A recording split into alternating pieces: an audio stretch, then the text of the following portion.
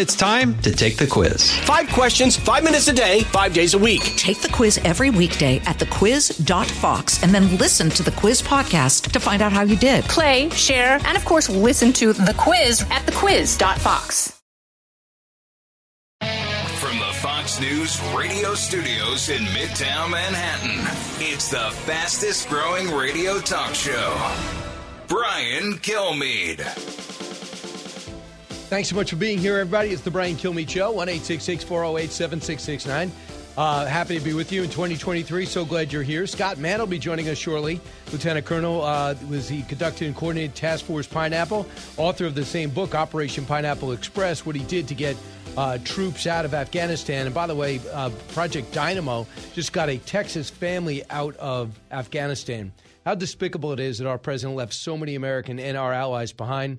I'll also talk about that terrorist attack that happened in Times Square in New York City because we knew this 19-year-old was radicalized. His family told us still the FBI couldn't stop him from using his machete on New Year's Eve. So let's get to the big three. Now with the stories you need to know, it's Brian's Big Three.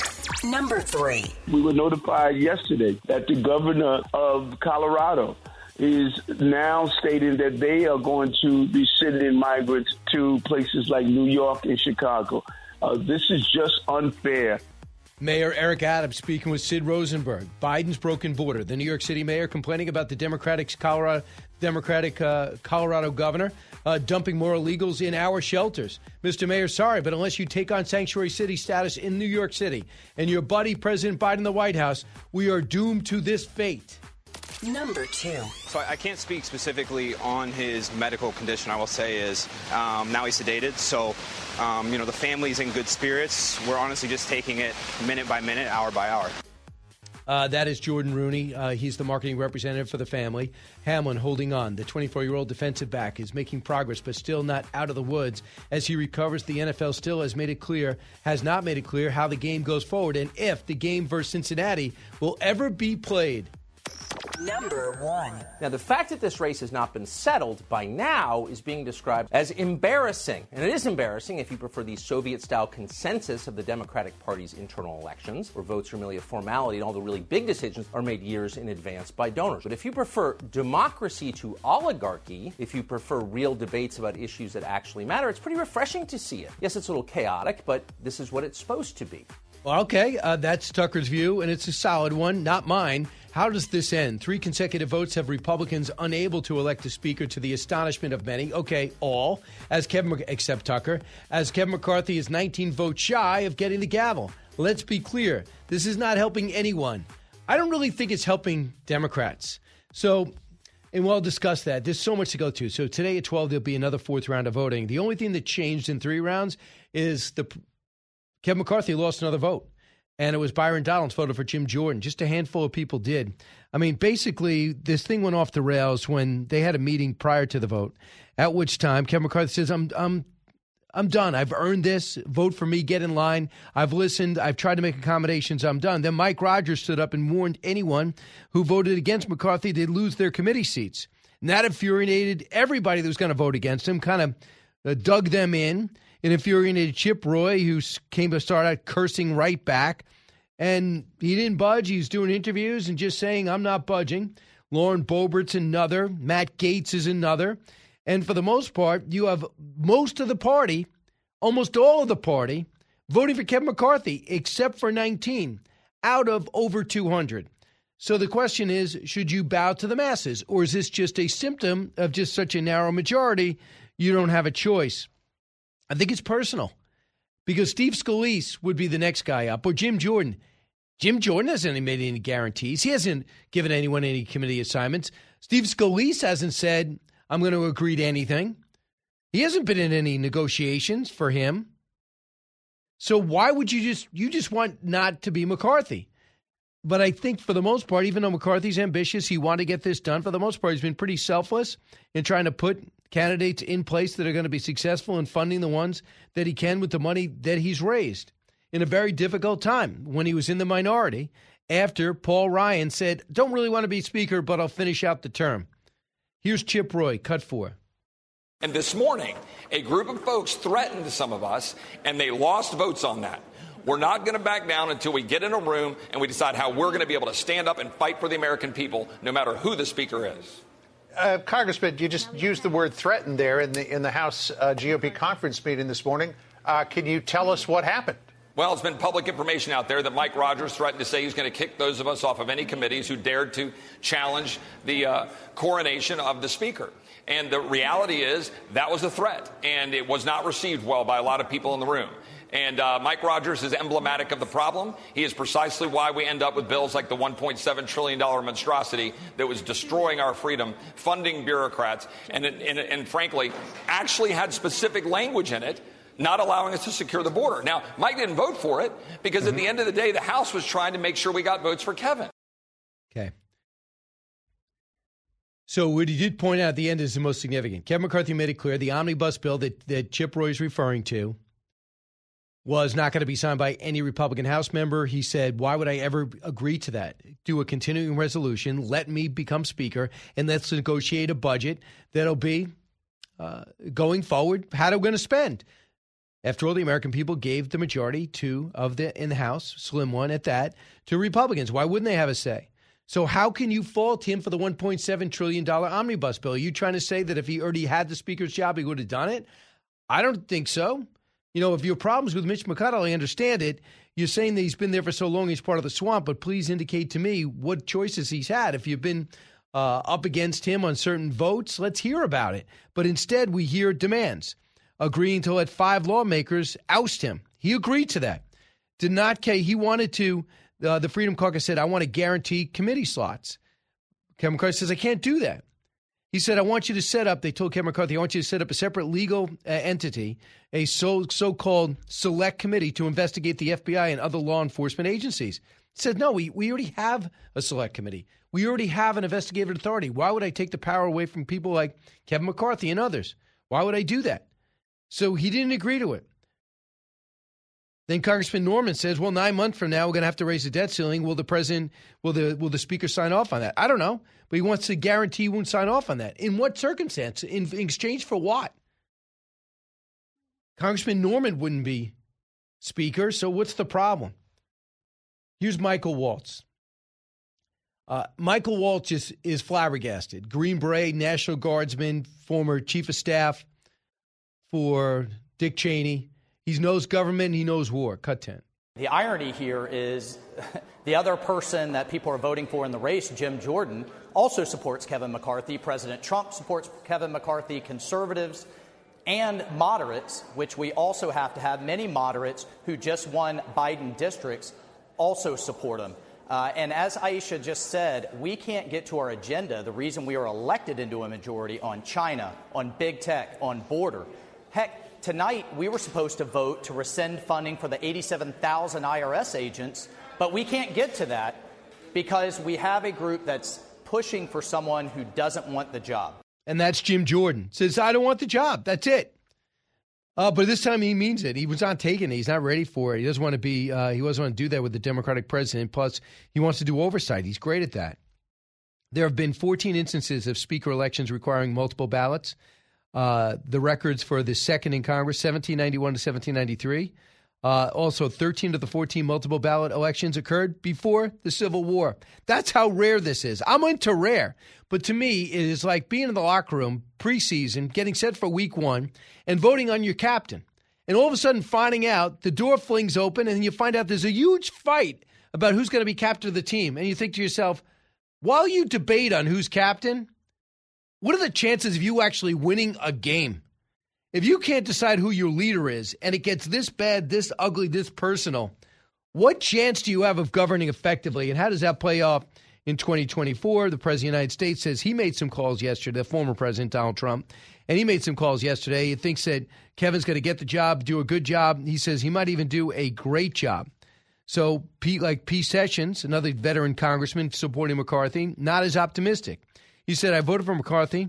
Says the struggle so far has cost them prestige, including Kevin.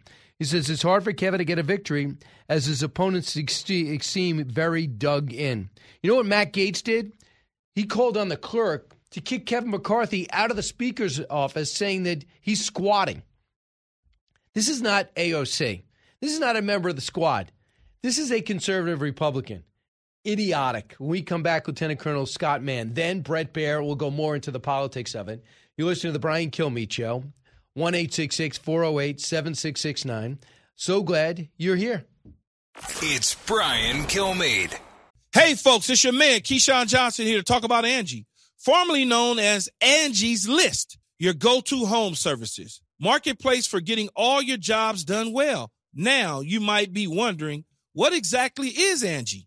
Well, let me tell you, it's the nation's largest home services marketplace, connecting over 150 million homeowners with skilled professionals to tackle any project, big or small. As a homeowner myself, I always have things I want to work on for my house, whether it's general home renovations or fun projects like putting in a pool. With over 200,000 pros in their network, Angie makes it a breeze to research, compare, and hire pros, ensuring every job is done well. Whether you're fixing a leaky faucet or planning a full kitchen renovation, Angie's got your back. And get this, folks, Angie's pros aren't just any old contractors. They're your neighbors, often running small businesses right in your community. Plus, they've been rated and reviewed by others in your area, so you know you're getting quality service. So why stress over home projects when you can turn to Angie? From finding the best price to scheduling a pro at your convenience, Angie's got you covered every step of the way. So get started today at Angie.com. That's Angie.com, or download the app today to get started on getting all your jobs done. That's Angie, your trusted ally in home services. Out of the gates and ready to go. Hey, it's Hutton Withrow. Hot Mike is here on the Outkick Network. We've got your afternoon covered with the latest sports discussion, and it's available wherever you find your audio. Daily analysis and news. He is hot. I am Mike. Actually, my name is Chad. His name is Jonathan, but you get the picture. We're going to bring it every single day. Whatever you want to call us, we'll respond to. We just want you to respond to what we're dishing out every day. And while you're here, we hope you subscribe to the podcast, like, subscribe, and share.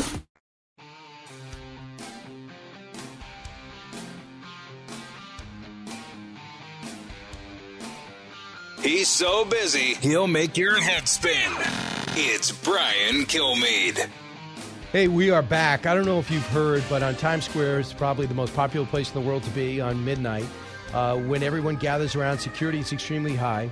Well, it was the site of a terror attack, and not many people are talking about it, but this 19-year-old radicalized Islamic extremist who wants to destroy America was called by his family. The FBI called the FBI and said, listen, we're worried about our son.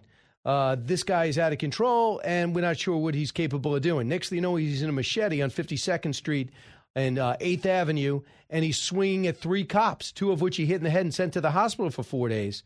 What is going on here, and should we be on the lookout for this, or is it just a lone wolf? Lieutenant Colonel Scott Mann doesn't need to get an exercise in terror training. He spent his life fighting it. Colonel, welcome back. Hey, Brian. Happy New Year, man. Same to you. And by the way, author of the best-selling book, Operation Pineapple Express, the incredible story of a group of Americans who undertook one last mission and honored a promise in Afghanistan. Colonel, when you heard this news, what were your thoughts?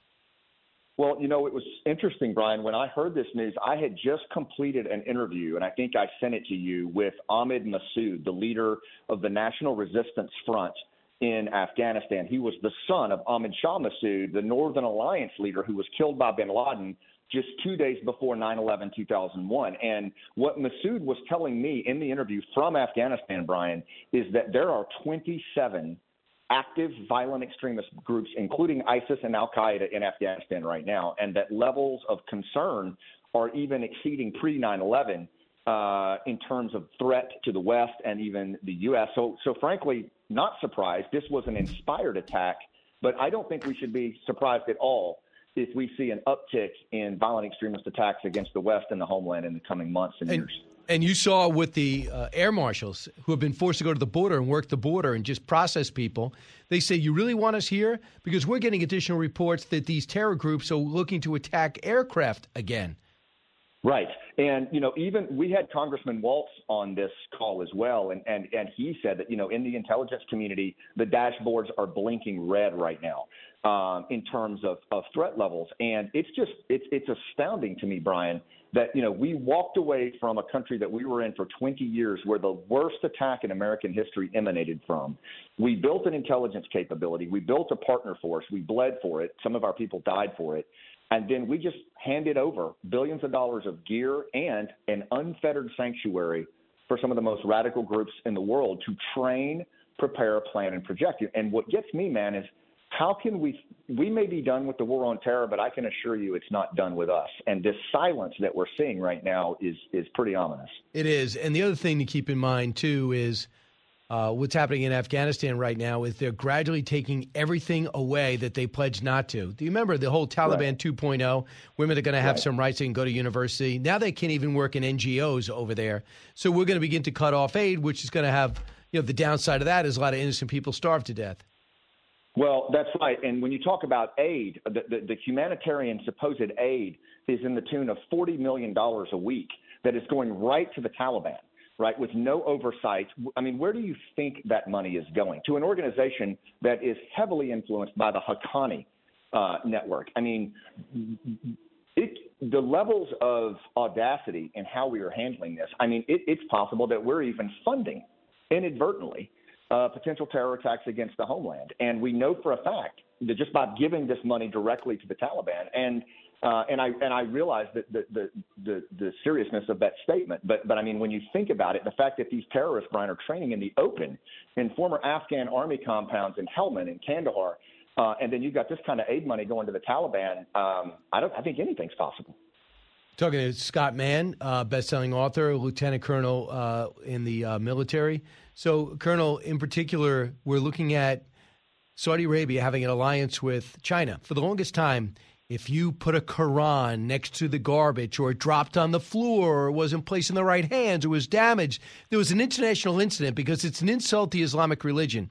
You have Saudi Arabia, where Medina and Mecca are located, meeting with the Chinese leader, kissing his hand, right, while they torture Muslims, these Uyghur Muslims, in concentration camps in their country. What does that tell you about the sincerity of the Islamic religion when it comes to these groups? Well, I think you almost have to set aside the aspects of Islam in this case, where I think what you see are leaders of a nation state doing what's in what they believe is their best interest, and then mobilizing the religion to suit their needs.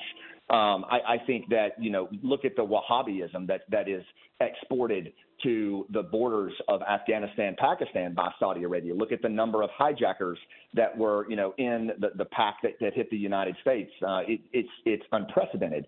And I think for us to think that there is a level of sincerity at that senior level is diluted. But what really bothers me, Brian, is it seems like we've just taken our eye off the ball when it comes to violent extremism. We decided, you know what, the real threat is these near-peer states like Russia and China, and I'm not minimizing that. But the enemy has a vote, and right now some of the most dangerous violent extremist groups in the world are mobilizing, training, preparing in Afghanistan, and we are pretending like it's not happening. And the one thing they like to do is outdo the other. And that probably is what worries me more than anything else, is what are they going to try to do to outdo 9/11? And we know the Iranians are not shy about doing any of this, housing al-Qaeda when they need to, even though they're Sunni.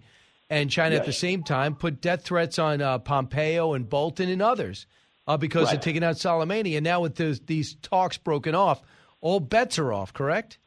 Yeah, I think so. And I think that we really have to be realistic when we look at the relationships that will emanate from both nation states and non-nation states from violent extremist groups, and also nation states that harbor violent extremist groups. Look, I mean, the one thing that is the common denominator in all of this is their disdain for the United States and the West.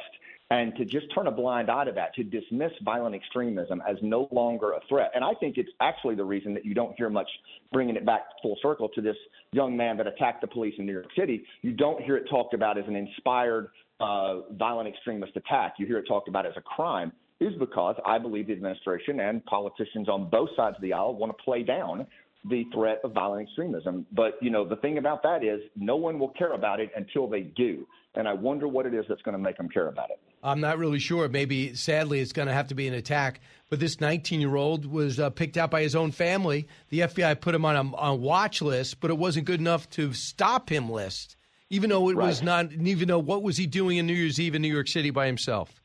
Exactly. And so what I would keep an eye on, and I think it's important for all Americans to think about this, is that, again, we may be done with the war on terror, but I don't believe it's done with us. There's an unfettered safe haven in Afghanistan that is allowing both ISIS and Al-Qaeda to plan, prepare, and project. Right. I think we're going to see an uptick in inspired attacks and planned attacks. Scott, where do we get your Massoud interview? I'll shoot you the link as soon as we're done. All right, good. And I'll put that up on our social media. Lieutenant Colonel Scott Mann, thanks so much. Bret Baier next. Don't move. Brian Kilmeade Show. So glad you're here.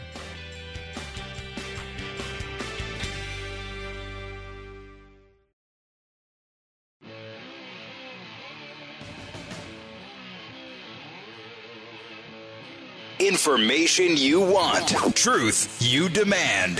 This is the Brian Kilmeade Show. So at this point, it seems to just be pure obstructionism. And what's so frustrating is the goalpost seems to keep moving.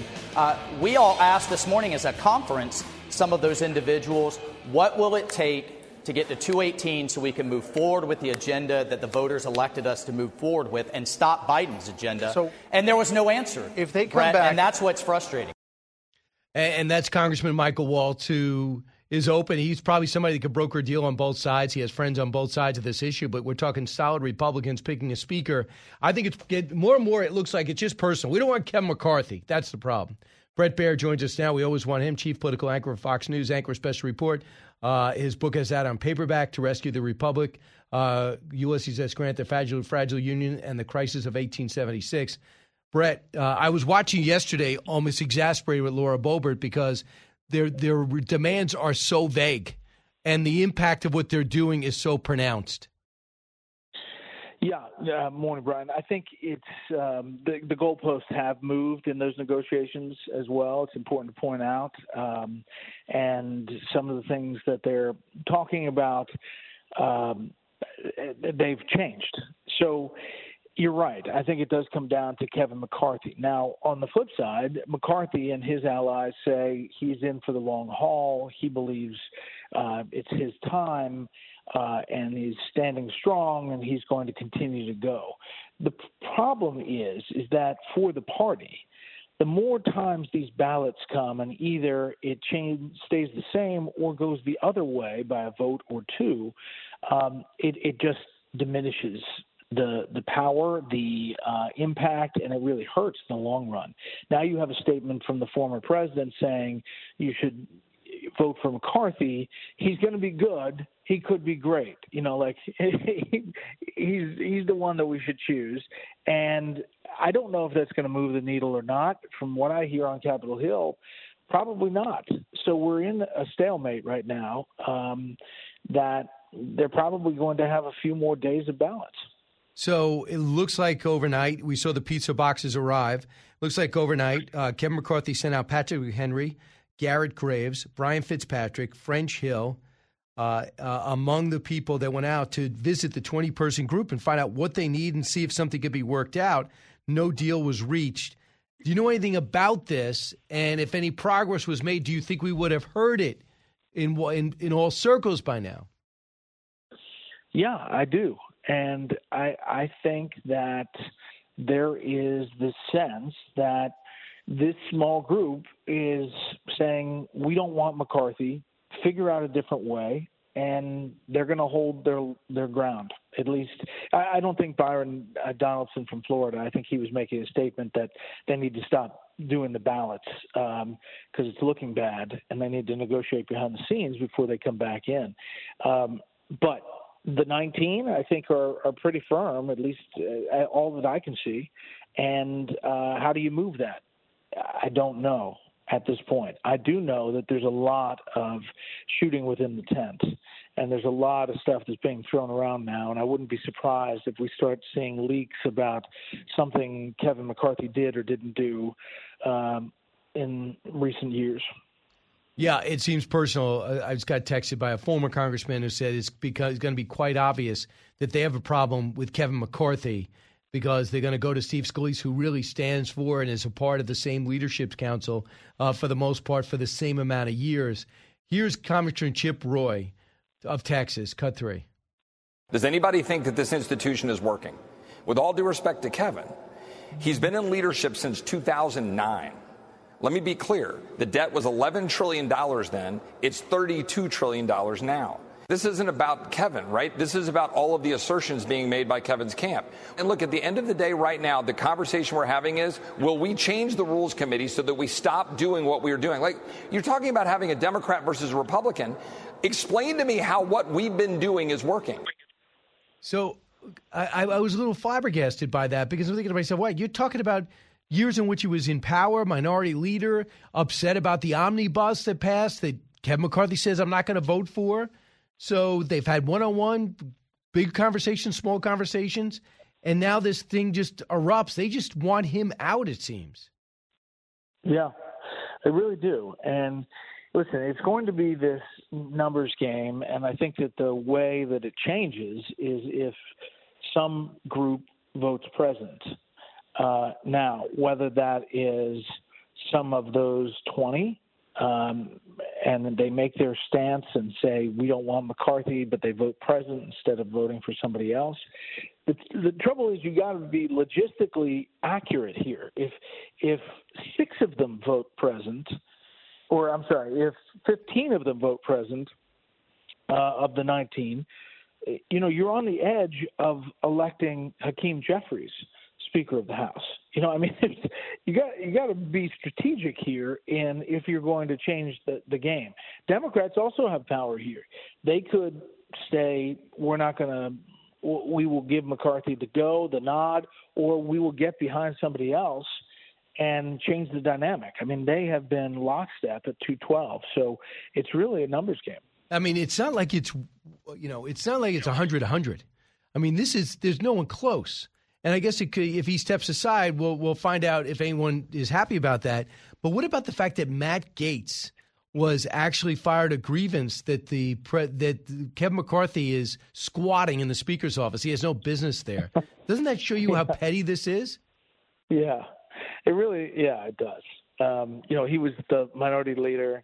He moves his stuff into the Speaker's office. I don't know. Maybe it's presumptive, and I think it's just part of the pitch that they're saying they don't want this guy. I think, Matt Gaetz is obviously one of the ones leading this, and I had Lauren Boebert on and trying to talk through it. Like, can you get to yes? It just doesn't seem like they can. I mean, no matter what they're going with. And they want to lead with, we wanted a bill about Texas border security, and we wanted a bill about term limits. These are all things that can be negotiated. What can't be negotiated is a no confidence vote, vacating the Speaker with one congressperson standing up. I mean, that is untenable. Well, Brian Donalds told me this morning, what's the big deal? It's always been like that.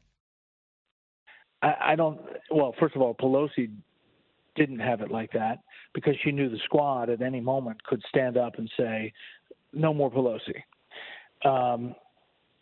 So I think it could be untenable anyway because of the slim majority. Think about the power that this group has. If they have this power now, imagine a controversial piece of legislation that Republicans want to get on the board for election purposes. For the good of the country, they'll argue, one side will, and this group will say no, and it'll be, locked down. So here's a little of your exchange with Lauren Boebert, and the fact is that she can't get her head around the fact that Jim Jordan does not want to be Speaker. Cut 8. Yeah. I am voting for anyone who actually brings unity to the Republican Party and helps get our country back on track. And we have to actually govern on the things that we've campaigned. Well, right now, our candidate is Jim Jordan. He is a fighter. He is a leader. He may not want it right now, but George Washington did not want to be president. He did what was right for his country. So do you think Jim Jordan is the consensus candidate? Right now, he absolutely is. And every time that he speaks up to defend Kevin McCarthy, he actually just reaffirms why he would make a great speaker. And if you heard from him that he does not want it in any way, shape, or form, what do you say? I have heard that from him. And if we have the numbers, then sorry, Jim Jordan, we're going to make you do what's right for the country. We love you. It's crazy. This is insane. Sorry, Jim Jordan, you have no say in this. Right, and who endorsed Kevin McCarthy. So we'll find out if progress was made, but just to see him sit there and not one move happened except Byron Donalds decided to vote for Jim Jordan. I do have a report that I cannot give the name on that says they're prepared to tell the 20 that we're going to try to go across the aisle and work something out and give something to the Democrats in order to place Kevin McCarthy in power. If that happens, judging by how bad it went when they threatened them a day ago in the morning and Chip Roy ends up cursing out Mike Rogers, do you think that might scare Republicans into getting on board? Either that or it makes them mad and the number goes from 20 to 30. I mean, it's a double-edged sword. It really is. It's, you start saying it's real easy for somebody to throw a bomb and say, see, we told you McCarthy is going to work with the Democrats and try to undercut Republican priorities. I mean, it's a simple soundbite. But I think I think it could come to that. Democrats have a lot of control here. I mean, they have a unified 212 votes. And they're no McCarthy fans either, we should point out. They would be much happier with a consensus moderate and where they could get some leeway. And I think, I don't think it's coming to that. I think that we're probably a few ballots away from McCarthy figuring out how to do this math. But right now it's a standoff. So I know it just is conjecture, but I was surprised to see vote right after vote yesterday. So, and then there was a poll, we're done for the day. And I'm thinking to myself, why not take a break between votes and see if you can get something done? Next thing you know, a different person stands up and a different endorsement happens. And then the other side gets up and they say something that doesn't help. And then they vote again. And it's the same vote. So when we have the first vote at noon, do you expect 3 in a row again if they don't get to the 218? I don't think so. I mean, Nancy Pelosi said after yesterday, she talked to a reporter and said, listen, I would not have done the vote if I didn't have the votes. And, that is how she operated. And they had to do the original vote. But the subsequent votes, you can negotiate for time and have somebody stand up and say, well, let's be in recess and figure out where and do your own internal whip count. I think if it doesn't move on the first ballot, they're going to have to think about something else. Because as opposed to 100 years ago or 1856 when they did 133 ballots, there's constant coverage of this. And it looks bad, and Republicans are getting PO'd at home. I just went to the polls. I just elected these Republicans, and now this is what they're doing. It's getting, you're frustrating people. Yeah, it's a frustrating Republican story that doesn't involve Donald Trump. I haven't been able to say that too often. Although he's now in the mix. And listen to this, if they take the vote after the statement from the former president this morning, and the number doesn't change or it goes up against McCarthy, that's also not a good look for the former president. That's true. In fact, here is what the president sent out. Some really great conversations took place last night. It's time to close our great Republican House members to vote for Kevin, close the deal, take the victory, watch Crazy Nancy fly back home to a very broken California, the only speaker in U.S. history to have lost the House twice. Republicans do not turn a great triumph into a giant embarrassing defeat. It's time to celebrate. You deserve it. Kevin McCarthy will do a good job and maybe a great job. Just watch. So we'll see if the president was cajoling. We know he called Kevin McCarthy yesterday. We don't know who else he called. But Matt Gaetz would be a start. Yeah, unfortunately, I don't think he realizes that Nancy Pelosi is still going to be in Congress. She's not going home to California. She's still a member of Congress. And then, yes, that is significant for McCarthy, for the Trump people, but is it enough to move any of the 19? I haven't heard anything that it was. All right. Well, actually, on a side note, it looks like Trump could get back on Facebook in the next month. We'll see if he takes that opportunity because without Facebook, he probably doesn't win in 2016. Listen, Brett Baer, always great. Today's going to be exciting, also unprecedented. I know in a way you live for this. He doesn't have to wait for a special report to be special. Brett, thanks so much. We'll watch you all day. All right, we'll see you. You got it. So we'll provide some instant analysis on that. When we come back, the latest on the story that people have been watching around the country and around the globe, Damar Hamlin and his battle for his health and to break himself free of incubation as well as the medical-induced coma. Damar Hamilton, that latest on his condition when we come back. Brian Kilmeade Show. Diving deep into today's top stories, it's Brian Kilmeade.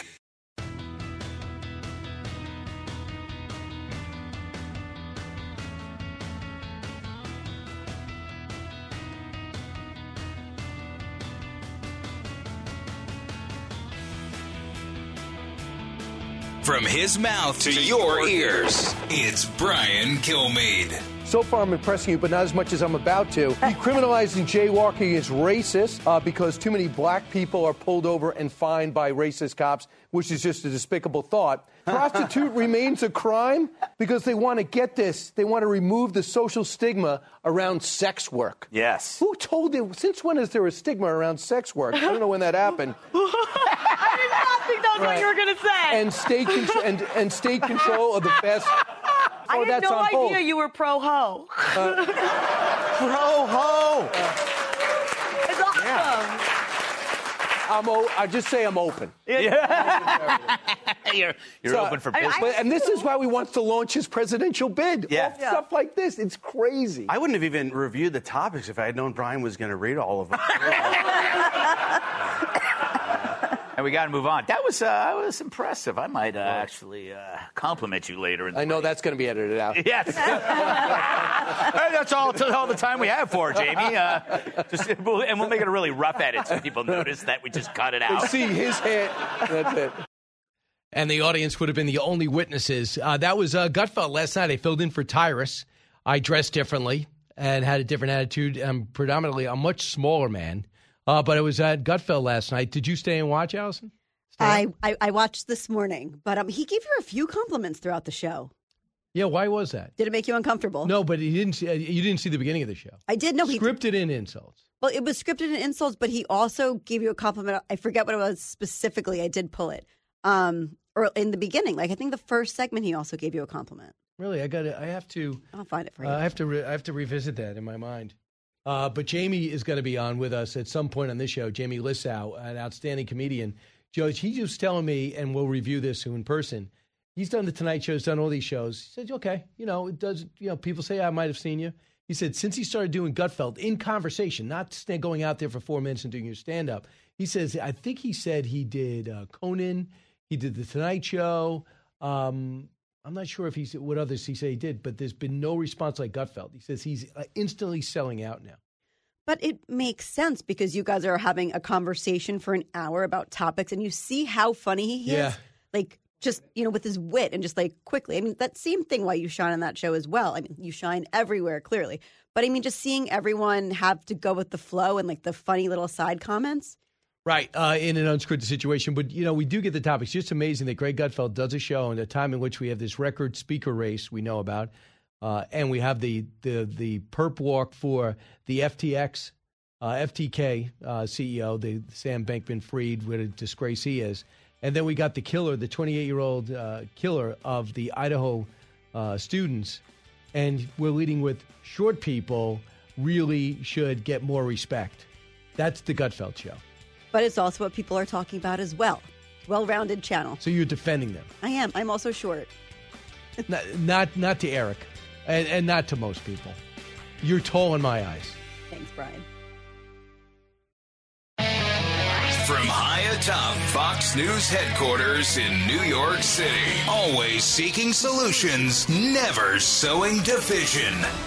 It's Brian Kilmeade.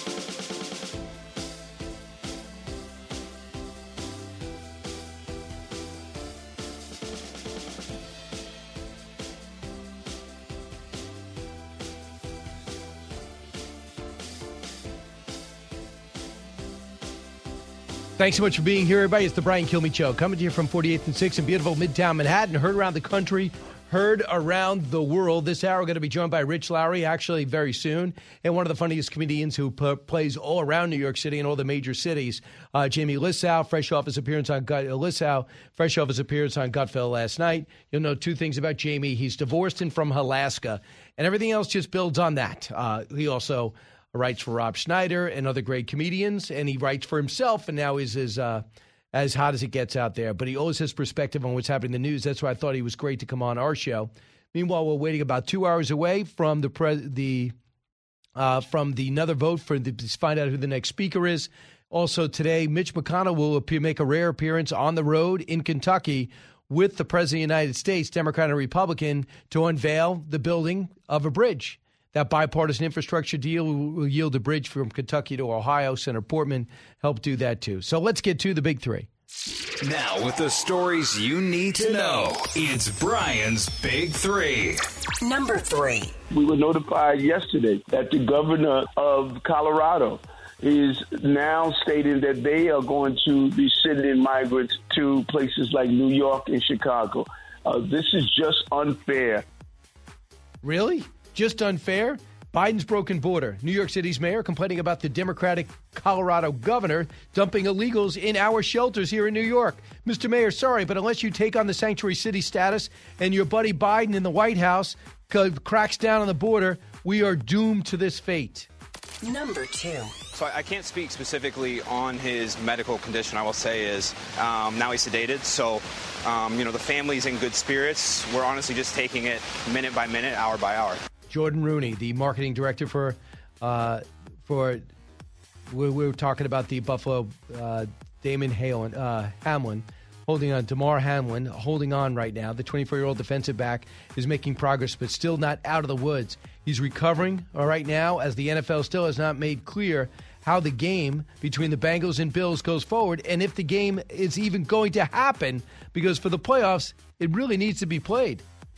Number 1. Now, the fact that this race has not been settled by now is being described as embarrassing. And it is embarrassing if you prefer the Soviet-style consensus of the Democratic Party's internal elections, where votes are merely a formality and all the really big decisions are made years in advance by donors. But if you prefer democracy to oligarchy, if you prefer real debates about issues that actually matter, it's pretty refreshing to see it. Yes, it's a little chaotic, but this is what it's supposed to be. Well, that's interesting. Tucker Carlson with a different take. How does this end? 3 consecutive votes have Republicans unable to elect a speaker, to the astonishment of many. Okay, all except for Tucker, maybe, as Kevin McCarthy is 19 votes shy of getting the gavel. Let's be clear. This is not helping anyone, not even Democrats, I don't believe. Joining me right now to talk about this, who's seen just about it all in his career, the editor of National Review, Rich Lowry. Hey, Rich. Hey, Happy New Year. Hey, Rich, is this anything short of embarrassing? I think it's pretty embarrassing. Look, I take Tucker's point. I'm all in favor of open and robust debate, but this is something different. I mean, this is a party in a semi-meltdown. I know and respect some of the dissenters, especially Chip Roy, who I think is a very sincere guy and a great leader, but it's they don't have a substantive agenda that they want that's any different than what Kevin McCarthy would do, and they don't have a different candidate. So for me, that would dictate, well, just do then what 5/6 of the conference wants and have Kevin McCarthy next speaker. Seems unlikely, though, to me that's going to happen. And I know McCarthy is speaking brave words now, but I would expect him to lose altitude rather than gain it, and his position ultimately to become unsustainable and someone else to be speaker. That would be stunning, because that means he's got to fail today with basically the same number. Overnight, there was about 5 different Kevin McCarthy supporters meeting with those who were against him, and one of which informed me off the record that if they do not budge, they'll go to the Democrats before they give up on McCarthy. Do you see that happening?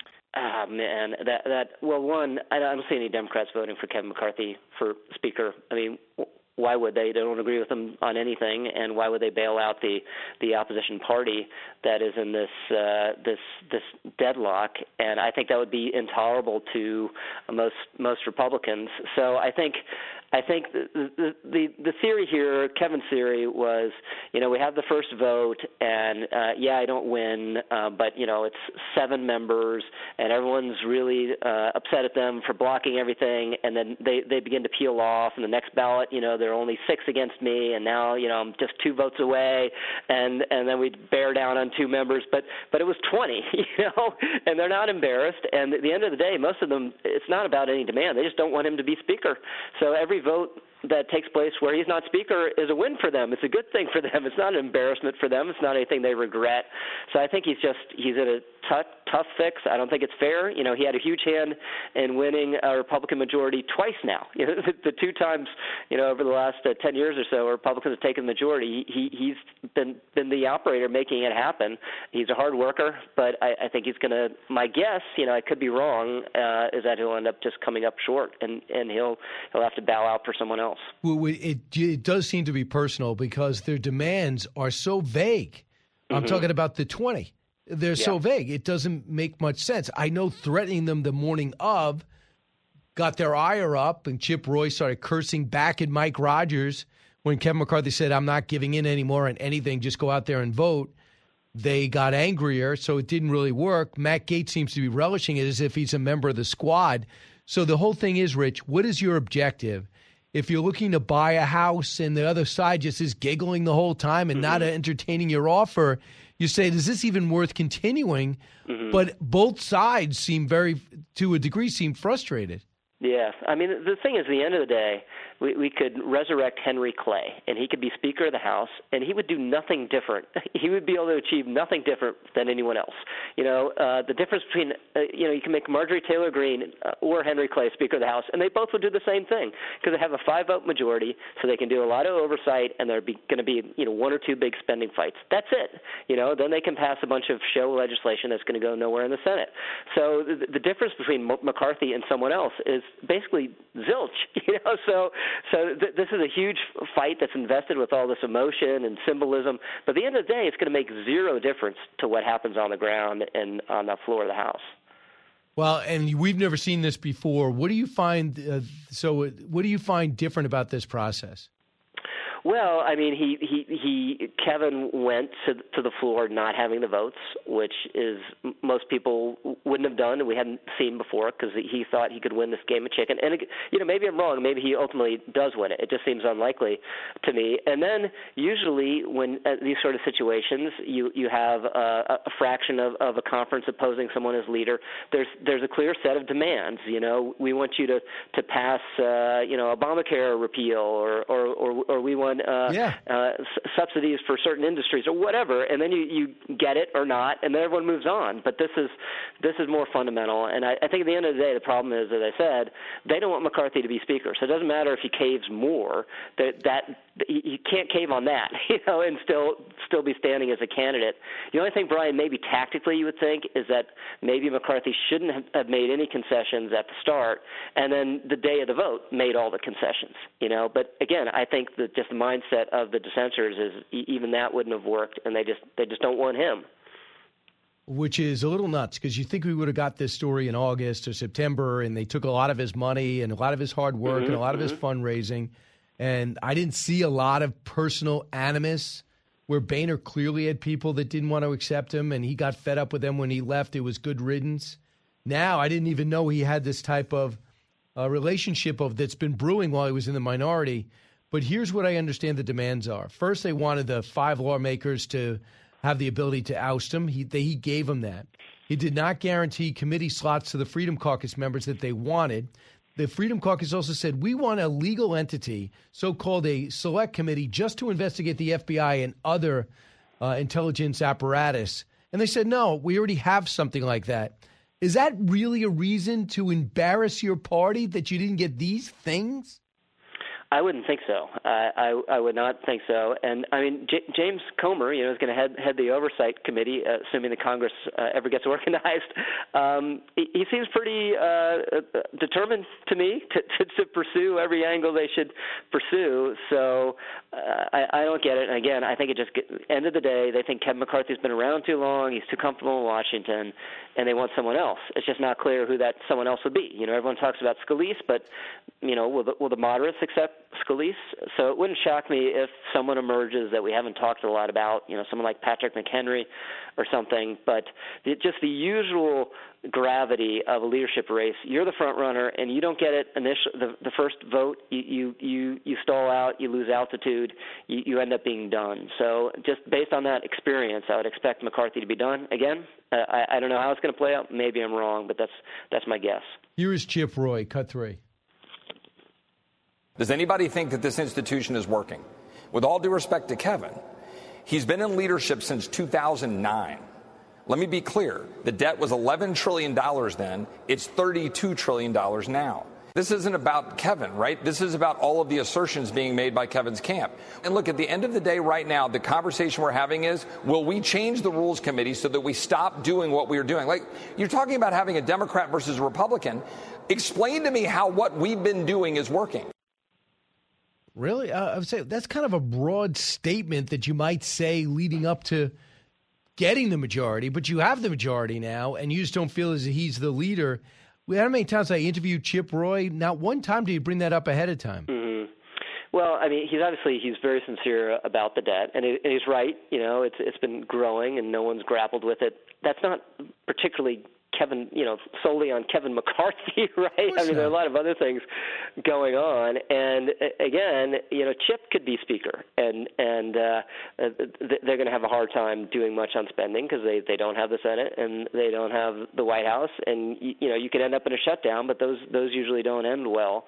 So the only answer is having a better election in 2024. It's not making someone else speaker right now.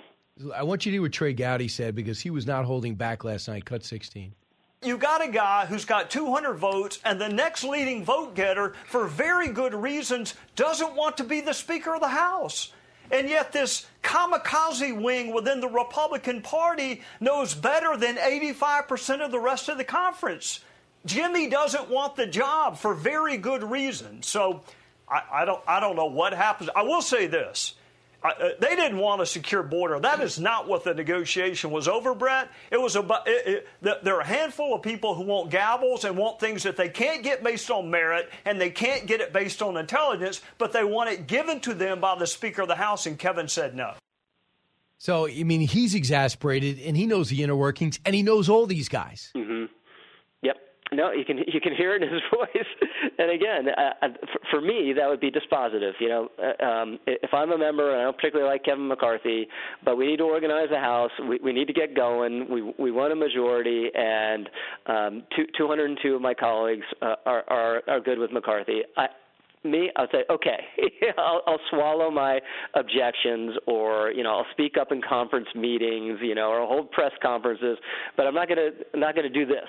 But they are doing this, and it's not. I don't see them stopping. So, real quick, is there something the House could do to get the President of the United States to address the border between the fentanyl, between the cities that are being overwhelmed in their shelters, the bus trips that are being dropped off, El Paso, a Democratic mayor? It's infiltrating his side. And here's Mayor Eric Adams with Sid Rosenberg, who does a show in the morning, number one show on 77 WABC, cut 33. We were notified yesterday that the governor of Colorado is now stating that they are going to be sending migrants to places like New York and Chicago. This is just unfair for local governments to have to take on this national obligation. We've done our job. There's no more room at the end. But we are compelled by local laws here that we must provide shelter. Provide shelter for them. He says he's got 30,000 here illegally, but he will not address the sanctuary city issue. Mm-hmm. And he has pushed for no cash bail, and he said how wrong it is. He's built a couple of tent cities and took them down. I'm not sure what's going on there. But is stuff like this, you've seen so many you've seen so many different administrations. Is stuff like this getting through? You know, I would have said yes. I thought yes, you know, over the last 2 years this situation is unsustainable, but they didn't pay, you know, much of a price in the midterms, and I think they just think it's illegitimate somehow to exclude bogus asylum seekers from the country. So they might, if they could wave a wand, change some things at the border, but basically they want these people to come in. They think it's only fair, you know. And I hadn't heard that about Colorado, but Jared Polis, the governor out there, you know, he's not a hateful right winger. It's just these states in the Southwest and are getting overwhelmed, you know. So why do they have to take all the migrants? Why New York's a big city with huge resources, and as you point out, you know, sanctuary city. Why shouldn't it do its share? And it's not as though, you know, these states are uprooting illegal immigrants who've been here for 10 years, you know, and have become embedded day laborers somewhere, you know, and raiding construction sites and taking them off to New York City. These are people who are coming in newly every single day. So stop the flow. I mean, that's the thing. That's what Eric Adams should be most angry about, is what the Biden administration is doing, not what any of these governors are doing. And maybe if you had, you know, an open revolt among Democrats, then maybe you get some movement, but you're not going to have an open revolt among Democrats, and you're not going to see movement. Yeah. It's a shame. Sometimes you just think it's in the best interest of the country. Rich Lowry, thanks so much. Appreciate thanks, Brian. Talk soon. Going to be an exciting day. Back with your calls in just a moment. You're listening to the Brian Kilmeade Show. So glad you're here. Expanding your knowledge base. It's the Brian Kilmeade Show.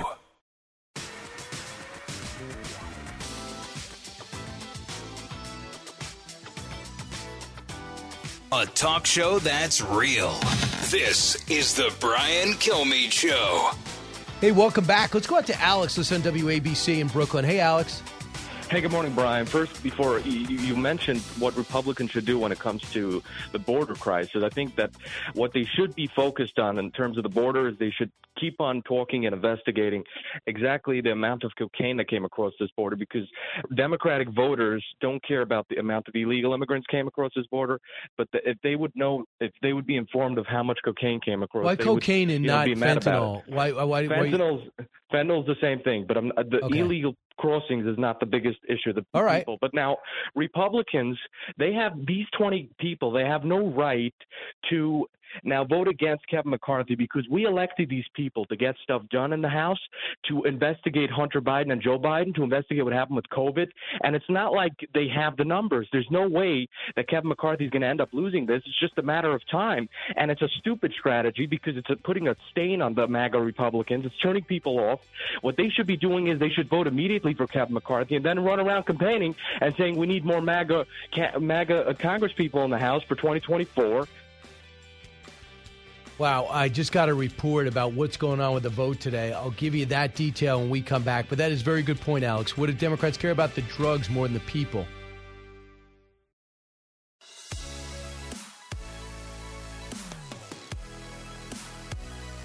A radio show like no other. It's Brian Kilmeade. Let's welcome tonight's guest. He's on our first show of the year, so we can get it out of the way. Host of One Nation and co-host of Fox and Friends, Brian Please Kill Me. He's open for more A-listers than Stormy Daniels. Actor, writer, and comedian Jamie Lissow. I thought that was funny. Right, and that was the introductions to last night's Gutfeld, and this is our first reunion show after that, right? This is the first time since that show we've gotten together. You know, a lot of people wait too long for the reunion show. We get right on it. It was just been hours. Yeah. It was... So we might have some breaking news, Jamie, and you're the perfect person to have here. Okay. We have, as you know, we're voting for it's really going well for the Republicans voting for Speaker. It's basically been a layup for Kevin McCarthy. Okay. Yeah. Okay. You're not even following it, are you? I'm going to be honest with you. Right. When I'm in New York City for like a couple of weeks, I'm on the pulse of the nation. Like of the country. And I was in Alaska with my kids, and I'm so out of the loop. Like for the last 10 days. Do you even watch the news? You'd watch the news there, right? For 9 days, my ex-wife she's in Hawaii. That's what she's using the money I give her for. And I don't think I turned on the news for 9 days. So I come back and I got to like really, as I was walking over here, I was like, oh man, I hope I'm not exposed for how little I know. Because Kilmeade's so smart. Right. Well, I'm tracking it because the world is.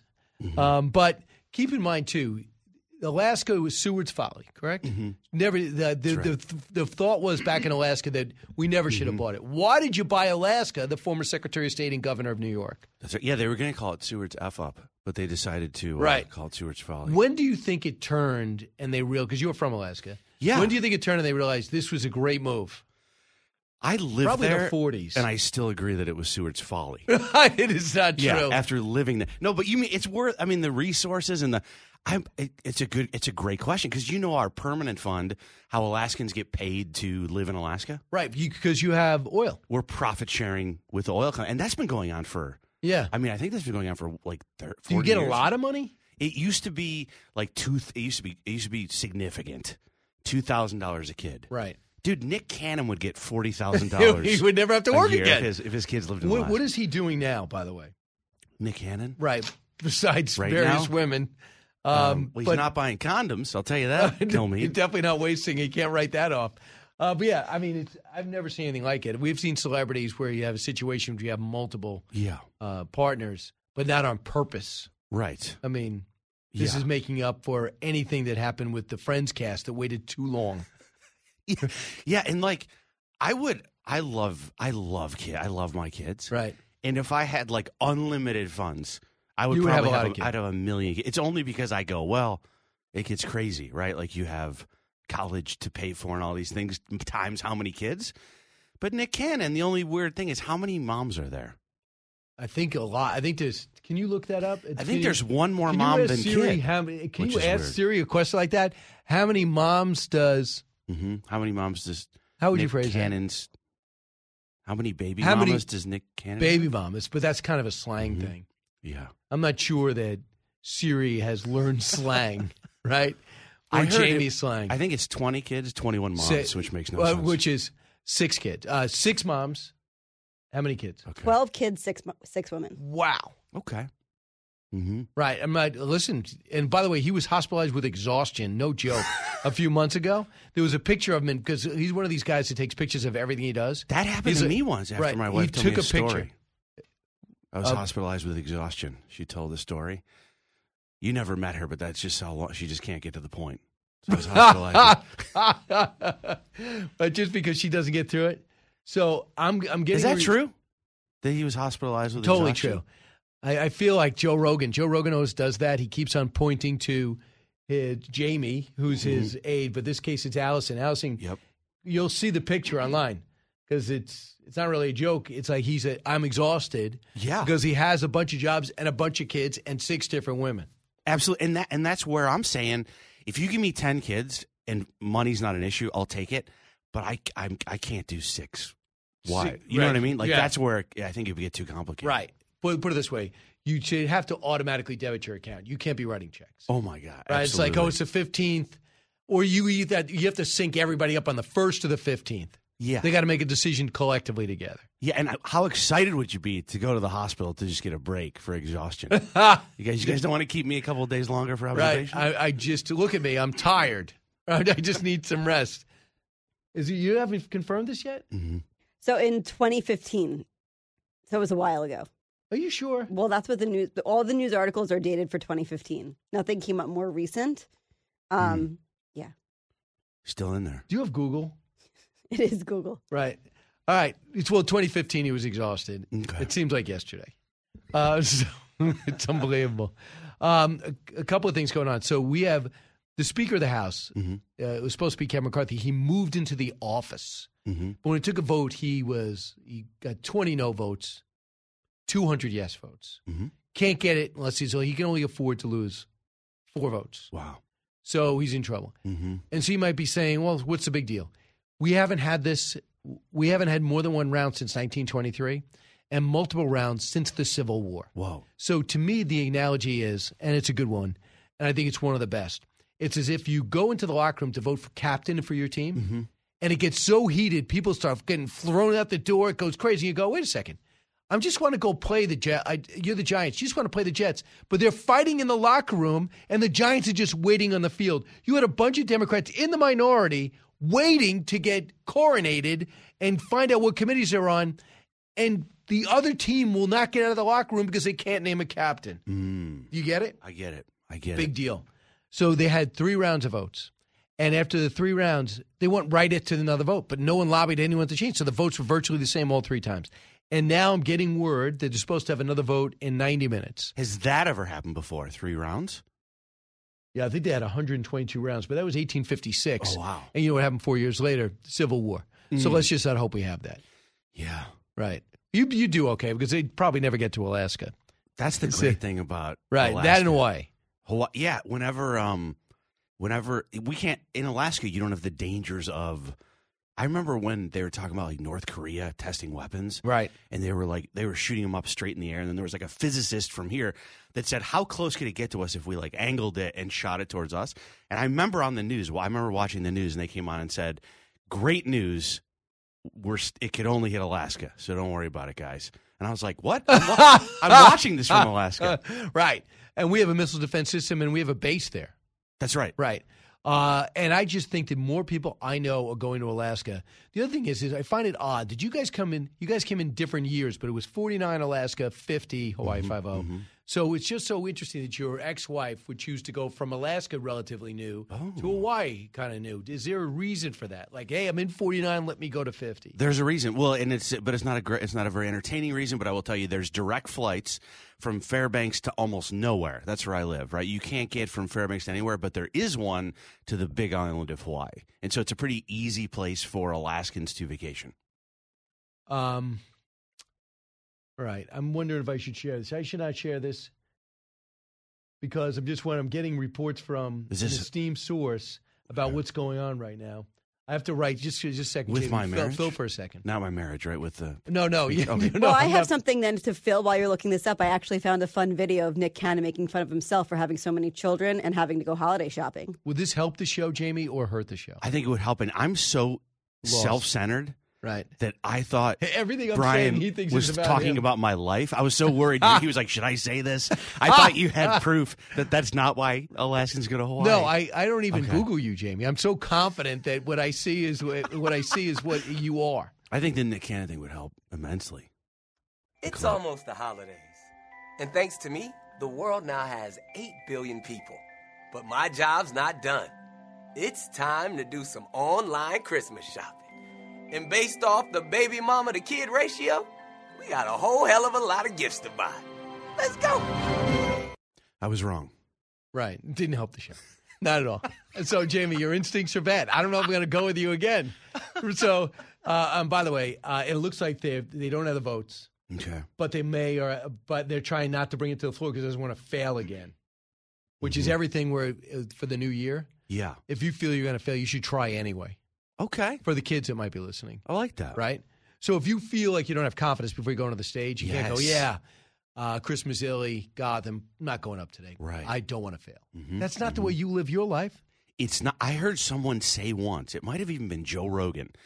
They said the feelings you get in your body, the physical things you feel when you're nervous, like you feel fear and you don't want to do something, are the same physiological responses you get when you're like, let's do this, I'm amped. And so it's a reframing. Say 2 UFC fighters are about to fight, and one of them's like, oh, shaking, he's nervous. And the other guy's like, let's do this. What they're feeling in their bodies is not that different. It's a reframing of like, I'm amped versus I'm scared and I don't want to go out there. Yeah. It's your mindset. So your body is willing to do combat, but your mind is not confident you're going to be successful. Do you think the other guy who says, let's do this, is going to be successful even though both bodies are ready? Because that's all in your head. I think so. And I think it's a way to think about it too. Like if, say, I'm about to do a TV show and I'm getting nervous, my heart's pounding, instead of going, I'm scared, going, I'm ready, let's do this. Right. It is the same heartbeat. Right. Try to get a hold of your emotions. So this is what I also heard. So let's say you don't feel confident. So you have to ask yourself, what would I do if I was confident? Well, number one, I wouldn't be hunched over, right? I'd be sitting up straight. Sorry. You'd be holding your head straight up, right? You'd be your body language would be good. Your breathe, your breaths would be deep. I feel attacked. Can you change your mood instead of your body reaction to your mood? Can you change your mood by changing your body? I think a million percent. You can. I think 1,000,000%. So before you about to go to the stage and you're like, we realize something, you're kind of like leaning against, watching this guy kill ahead of you. And you're like, how am I going to do? Well, how do I change my state? Well, by standing up, by taking deep breaths, by dipping your chin, by looking strong, you go out there, and then your body's getting different signals. I totally think so. Do you think so? I think so. I think you could do it. There's like that act as if. Right. And that putting yourself in the position. I also do a lot of this might be more superstition than science, but I do a lot of, say I go on Gutfeld and I leave the show. Like last night we had such a fun show. Dude, I love when you're on. Right. Thank you. No, it's fun being on. And when I leave and I go, that was so fun, and I felt like I had an answer for everything and my mind was in the right place, I will write down exactly what I did that day and replicate every second of it to model like exactly what led up to. That's excellent. You're going to school on what's successful. Yeah. Now, quick thing, because I mentioned this, you would have to go my word on this. I mentioned that Jamie, you were on. You've done how many of those late night shows have you done? Maybe like 16. I mean, like 16 appearances. The Tonight Show, how many? Tonight Show once. I've done like a couple late shows a couple times. Conan, Seth? Never Conan or Seth. I was mostly a late show guy. They thought I would be better off later in the night when more people were asleep. Right, which is interesting because someone would take that as a negative. Yeah, someone would. But not I think it's not in nice. our new 2023 mindset where everything's good. All right, so having said that, but you go and do Gutfeld, which is some people watch Fox, some people don't. We don't know how many. A lot of young people fill comedy clubs. I think more young than old. And you say that the response from Gutfeld has helped your career more than those so-called network shows. Why is that? Yeah, and also I've also 16 might sound like really impressive. I've been doing comedy like professionally, meaning my only job, for like 25 years. So it's not even that many. And some of these were. I did the Tonight Show in 2001.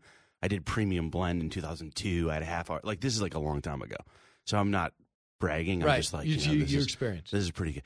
But you do all these shows, and I think there's this thing as a comedian where like maybe the Tonight Show is like this holy grail. And I remember this one time I was working with a guy, and we were in like San Diego at a Mexican restaurant was the gig. And when I meet him, they go, hey, this is like the headliner. I was the opener. And I go, wait a second. You were I saw him on the Tonight Show the night before. And I go, I thought you do the Tonight Show, you don't have to do the Mexican restaurant anymore. And he goes, no, it's not like that anymore. It never ends. And I was like, wow. And he was right. Like, you would do all these late shows, and you do like a 5-minute set, and you just do your comedy, and it's great. And you can use that set to maybe book gigs or whatever.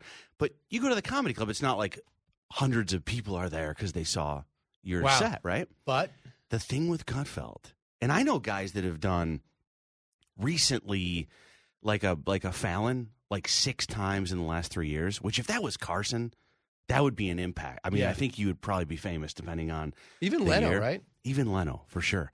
But I think there's something with Gutfeld.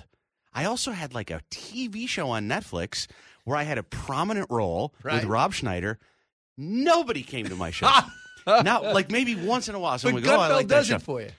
Gutfeld it packs the place. And number one, of course, it's got a lot of viewers, big ratings. Do you know when Conan went off the air? So let's say Greg Gutfeld's show gets like between 2 million. The last time I was on 3 weeks ago, 2.5 million. Do you know what Conan was getting at the end of his run? 300,000. Wow. So we're talking about, like that's what, 9 times? Yeah. 8 times the viewership. But I have another sense on that. I want to expand on that and see if you agree with it. Also, I just got permission to report what I'm supposed to report. I'm going to do that after the break because Eric doesn't talk to you, but Eric's running things along with Allison. He wanted me to rap a long time ago, but the story was too good, and I felt it would have been rude. I appreciate that. Educating, entertaining, enlightening. You're with Brian Kilmeade.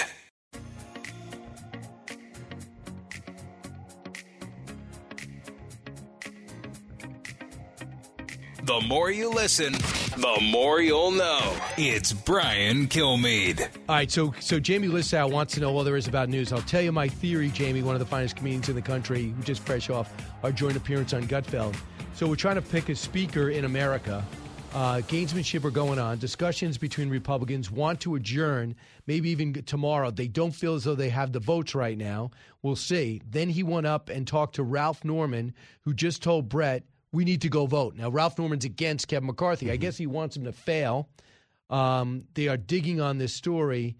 Chad Pergram, who's your favorite reporter on Capitol Hill. Mm-hmm. Big time. Right. Not even a second place. There is no second. So don't even ask who the second one is. There is, because you do the rankings. That's it. There is no second. It's like desserts. There's birthday cake and there's nothing else for me. Right. All right. I never thought you'd use that analogy. My theory on why people love you on Gutfeld, because they get to see you as a person.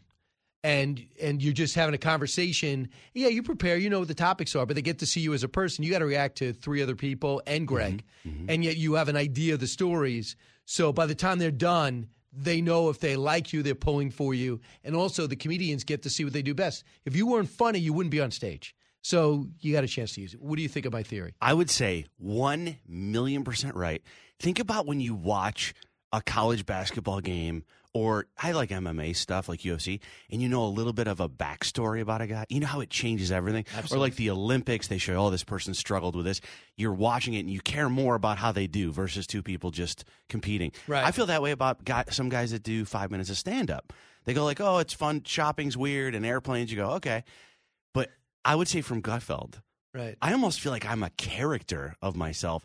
I'm this Alaskan divorced loser guy. Right. That I think that's this built. Greg has like built this whole. Right. But the key for you, that means that the segment's about to end. Oh, we got to work on this. We're going to go to rehearsal, and we're going to get you used to radio. 1,000,000% right. But here's the thing. Good, thank you. Don't ever leave Alaska, and don't ever remarry. Yeah. Always be divorced.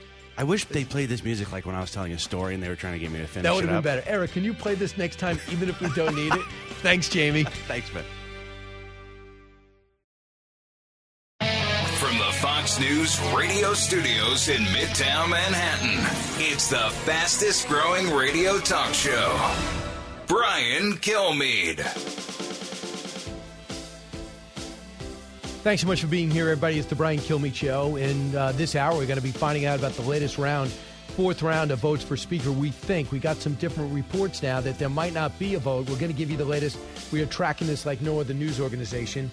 Joining us shortly is Dan Bilak, will be joining us from Ukraine, bringing us the latest on this war. The Ukrainians are taking a pounding, but they're also winning. Martha MacCallum providing insight, too. All right, so let's get to, before I bring you the latest, and we will ride this story, the other thing I will say on the side note, Mitch McConnell getting some abuse from Republicans for appearing with President Biden at the unveiling of a bridge from the infrastructure deal that was signed about a year and a half ago. It was part of Senator Portman, a Republican, cut a deal to have that part of the infrastructure, a thing that they signed off on. It's mostly for Democratic projects, not for Republicans, but they were in the majority. Let's get to the big 3. Now, with the stories you need to know, it's Brian's Big 3. Number 3. We were notified yesterday that the governor of Colorado is now stating that they are going to be sending migrants to places like New York and Chicago. This is just unfair. That is Mayor Eric Adams on WABC with Sid Rosenberg. Biden's broken border. The New York City mayor complaining about the Democratic governor of Colorado dumping more illegals in our shelters. We're up to about 30,000. Mr. Mayor, sorry, but unless you get on lawmakers to get rid of our sanctuary city status and allow cops to arrest illegals, your buddy President Biden will not get in the way, will not help you, and your laws will stand in your way. The White House will listen to you, so make the call. Number 2. So I can't speak specifically on his medical condition. I will say is now he's sedated. So, the family's in good spirits. We're honestly just taking it minute by minute, hour by hour. Damar Hamlin holding on. The 24-year-old defensive back is making progress, but still not out of the woods. As he recovers, the NFL still has not made it clear how the game goes forward. The matchup between the Bengals and the matchup between the Bills, and if the game at Cincinnati will ever be played. Number 1. Now, the fact that this race has not been settled by now is being described as embarrassing. And it is embarrassing if you prefer the Soviet-style consensus of the Democratic Party's internal elections, where votes are merely a formality and all the really big decisions are made years in advance by donors. But if you prefer democracy to oligarchy, if you prefer real debates about issues that actually matter, it's pretty refreshing to see it. Yes, it's a little chaotic, but this is what it's supposed to be. How does this end? 3 consecutive votes have Republicans unable to elect a speaker to the astonishment of many, just about everyone, as Kevin McCarthy is 19 to 20 votes shy of getting the gavel. Let's be clear, this is not helping anyone. I don't even think it's helping Democrats because they want to start. They want to find out what committees they're on. They got their families and in the gallery trying to say, okay, this is a historic day, whether you're Hakeem Jeffries, first African-American to get a leadership position in the House who could be Speaker if the Democrats ever got majority, or you're a new congressman or woman, or it's just something that's historic because very few people get a chance to do it. Nothing happens because Republicans can't get out of their own way. Republicans can't get out of their own way. This is a guy, Kevin McCarthy, who's okay in the minority, but when he becomes Speaker, is suddenly somebody nobody can stand. Or, excuse me, most people support, a few can't stand. Listen to Hakeem Jeffries, New Yorker, talk about what's happening on the right. Cut one. We are looking for a willing partner to solve problems for the American people, not save the Republicans from their dysfunction. We need a partner in governance to build upon the incredible progress that we made for the American people over the last few years. By the way, with a similar majority. Yeah, a lot of people don't think it's progress, but I understand why he feels that way, and we'll see if the Republicans go across the aisle. We'll ride this story. I know Brett Baer is helping us out with it. He's trying to work his sources to see if there'll be a vote at all in 50 minutes. Meantime, one of the things the Republicans will be asked to support or not support, some don't want to, I'm firmly in the case that Ukraine's success is firmly in the West's interest, especially America's interest. Daniel Bilak knows that. He's a member of the Territorial Defense Forces of Ukraine, former chief investment advisor to the Prime Minister of Ukraine and head of Ukraine Invest. Daniel, welcome back. Hey, Happy New Year, Brian. Thanks for having me back. Same to you, and I want to get to what's going on right now. Let me ask something. I'm so caught up in this. Are people understanding what's going on in places like Ukraine with our political process? Well, I mean, I don't know. On this side, we have our own challenges, with every few days, our infrastructure and stuff like that. But I think generally what people remember and think. Hey, Daniel, I think you're in a bad area. If you can get used to a better area because you're breaking up, I mean, you're in the middle of a war zone, totally understandable. So, Daniel, while you answer that, you say you listen to the following that a little, but not to this extent. As we talk about Ukraine, while we straighten out that signal, Matt Bradley, a correspondent on NBC, said this about what happened a couple of days ago, and that is the blow-up of what looked to be Russian barracks. They say 63 have lost their lives. It could be as many as 400, and it was from the HIMARS that we gave them. After all, they dig in. They aim for children. Ukrainians aim for soldiers. Cut 38. No matter who you believe, this is considered to be the most deadly single attack in the last several months by either side, maybe even since the beginning of the war. And that's why we've seen a fresh round of criticism from everywhere within Russia, all the way up from the top ranks in Moscow, all the way down to those Russian-backed officials in the Donbass region where this hit occurred. Because you mentioned, those errors that it seemed like were committed by the soldiers who were there, by the senior officers who were instructing them to stay in those makeshift barracks. We heard from the Russians in a rare admission that it was probably the cell phones that the soldiers were using to call home on New Year's Eve that gave away their position. That is just a rookie military error.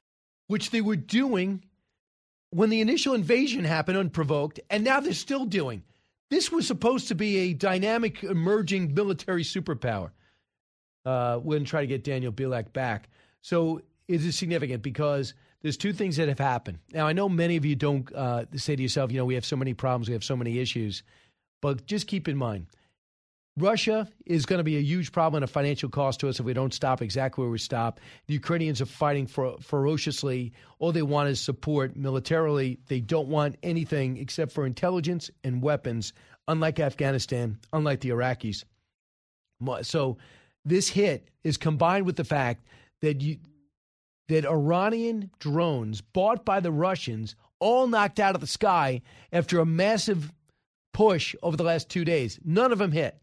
So they're beginning to get that down. More from Matt Bradley, cut 39.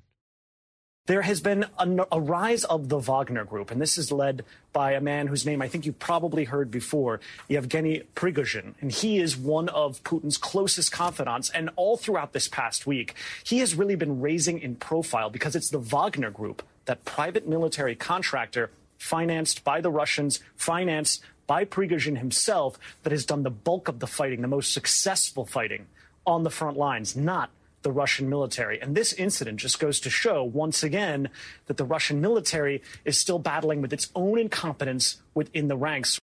Yeah, and that is like Blackwater, a private firm, being more dominant than our Army, Navy, and Marines. It's insane. So the Wagner Group is named after Vladimir Putin's favorite composer. We all have one. And that's what they're named off. They're a bunch of mercenaries. They'll fight anywhere, anyhow, for amount of money.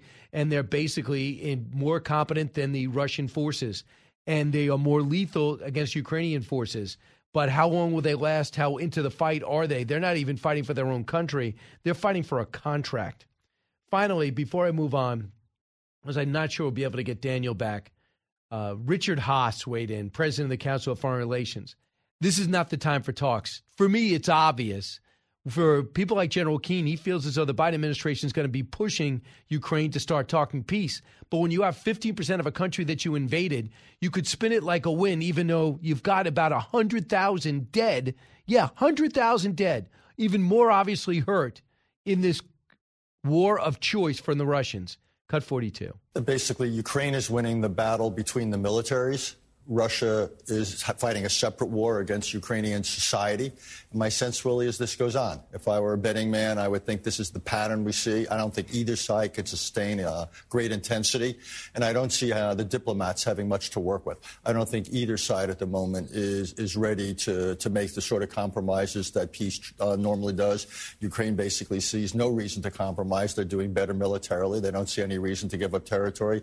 Putin obviously would worry that compromise would make him weak at home. So I hate to say it, but my prediction is this war simply goes on. Yeah, and this will be one of the major issues. Now, you didn't see Matt Gaetz stand up, and I was waiting for this and those others to say, we should not be funding the Ukrainian war. This has nothing to do with us. The Russians not our enemy. We shouldn't be into regime change. All those things that I don't agree with. I understand that's a point of view, and I don't think it's Kevin McCarthy's policy. He hasn't done that. So he hasn't been asked to even make that tough decision. You know what they're asking Kevin McCarthy to do? Not even talk about the war. They're asking Kevin McCarthy commit for the Freedom Caucus to a certain amount of preferable committee positions. He's like, I can't do that. And he's number two. He's got, let's agree that if we get dissatisfied with you and there's 5 people that agree you're doing a bad job, we could have a vote. And if we get 5 people who think you suck, you're out. He said, I'll agree to that. So having said all that, and of course, one of it could be the Ukrainian war. So, Daniel, we just played 2 sound bites that talked about the blow-up of the barracks, the Russian barracks, and the Russians might have exposed themselves by using their cell phones on New Year's Eve. What could you tell us about that? Well, I mean, it just goes to show how dysfunctional they've become with everything that's been going on. I mean, they're on the back foot, Brian, and they're panicking, and you can see the fear in Russia itself because we're using our own drones to hit them 500 kilometers inside Russia at their air bases. We're not targeting civilian infrastructure. We're just going after military targets. And they're freaking out because all their anti-aircraft and anti-missile systems seem to be in Ukraine or someplace, but not defending Mother Russia. So overall dysfunctionality. But you know what? There's a lot of them, Brian, and they just keep coming. I was just talking to a friend of mine who got back from Bakhmut, and he said the machine gunners are actually having serious mental health problems just because they're just killing so many people. They just keep coming and coming and coming. And we've been getting great weapons from the United States. The United States super supportive. The HIMARS have been just a game changer for us, and that's what hit the barracks apparently. We just need more of this stuff, but we need longer range stuff because we've been, we're getting hit by these rockets and drones from thousands of miles away, and we're limited to a response of like 40 miles or 60 miles. We need these ATACMS that we've been talking about for a while now, and that allow us to get to like 200 miles. And that means that we could really take it to them. We need to go on the counteroffensive. We've got to push these guys out of our country. We know we can do it. They're going to continue to mobilize, Brian. They're going to bring in even more people to throw at us in this meat grinder, and we just got to be able to deal with it. And the equipment is just so important, and we've shown we can use it. You know, when we were hit this week on Christmas Eve and on New Year's Eve and on New Year's, these NASAMS that the United States has developed with Norway went 100%, 84 for 84. They knocked down everything that missile defense they targeted. Called NASAMS? Missile defense systems. Yeah. And it shows how effective they are, and it shows how effective they are in our hands. So, do you expect more from the Israelis now that Benjamin Netanyahu is in charge? Well, I don't know, Brian. I mean, I did, but, you know, he seems to be a pretty transactional guy. I mean, they just announced that they're going to take their relationship with Russia to the next level and start talking to Lavrov.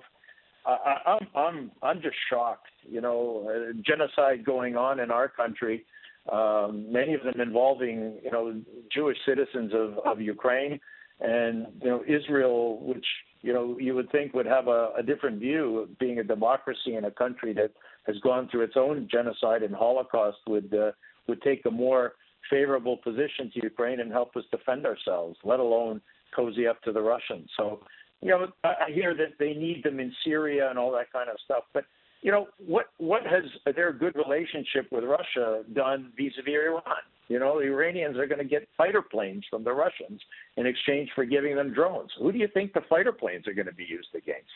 I mean, somebody's got to wake up and smell the coffee on this. I mean, Ukraine is at the epicenter of a geostrategic change, and this affects vital American interests. It affects the Middle East. It affects what goes on in Asia, and you know, Americans, I think, understand that this is not just some sort of a regional tiff in Europe, but that this, you know, America's vital interests are at stake, and our common victory when we push them out. We are doing NATO's job. NATO was set up to do what we're doing today, and we're doing it. Americans are providing us and our other allies with equipment and training and maintenance. Right. But no American soldiers are dying, and we're doing the job. And we need the continued support of the great American people to get this job done. And hopefully the Americans can convince the Israelis that you know, cozying up to the Russians is not a good idea. Well, the best news is, Daniel, is that the Iranians have taken the side of the Russians and provided these drone attacks, and they know that they could be coming right into Tel Aviv or to Jerusalem. So hopefully that'll sober them up. I'll look forward to asking him, because Benjamin Netanyahu is still on a mini book tour, so maybe we'll get him again. Daniel, thanks so much. Best of luck. Stay safe. Thank you. Thanks to the United States of America and the great people. Daniel Bilak, thanks so much. Back in a moment. Giving you everything you need to know. You're with Brian Kilmeade.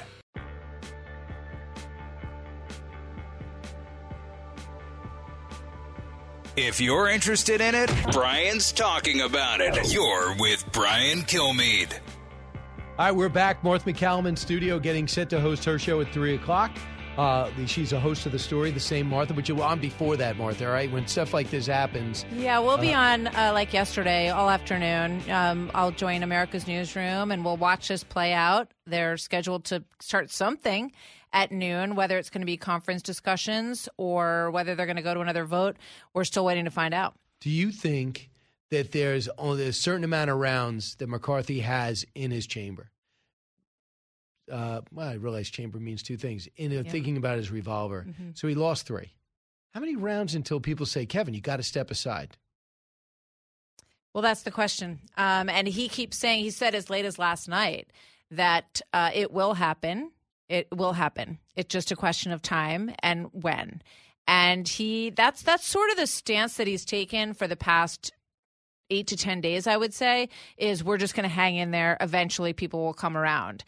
I thought it was a very interesting moment when Byron Donalds changed his vote from McCarthy to Jordan, because that was the first person who showed movement. And I think we're going to end up seeing some more movement today. What direction it's going to go in, We can't be sure. But I'm also reminded of Paul Ryan and the effort to get Paul Ryan to be Speaker when he did not want to be Speaker.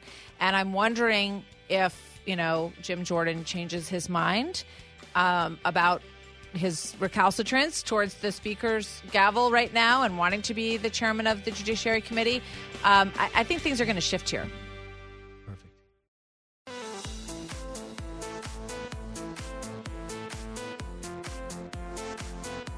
Radio that makes you think. This is the Brian Kilmeade Show. The irony here is the other person that people are voting for in the race, Jim Jordan, also supports Kevin McCarthy. President Trump supports Kevin McCarthy. Conservatives and moderates, which we also have to have, many moderates who just won Biden districts also support him. And as Aisha just said, we can't get to our agenda, the reason we are elected into a majority, on China, on big tech, on border. Heck, tonight we were supposed to vote to rescind funding for the 87,000 IRS agents, but we can't get to that because we have a group that's pushing for someone who doesn't want the job. So Michael Waltz is exasperated. I know Dan Crenshaw is exasperated. I know, obviously, Brian Fitzpatrick's exasperated. These are FBI intelligence guys. Martha McCallum here getting set to host her show at 3 o'clock today. And they just don't know where to go because it's easy when it's the other party.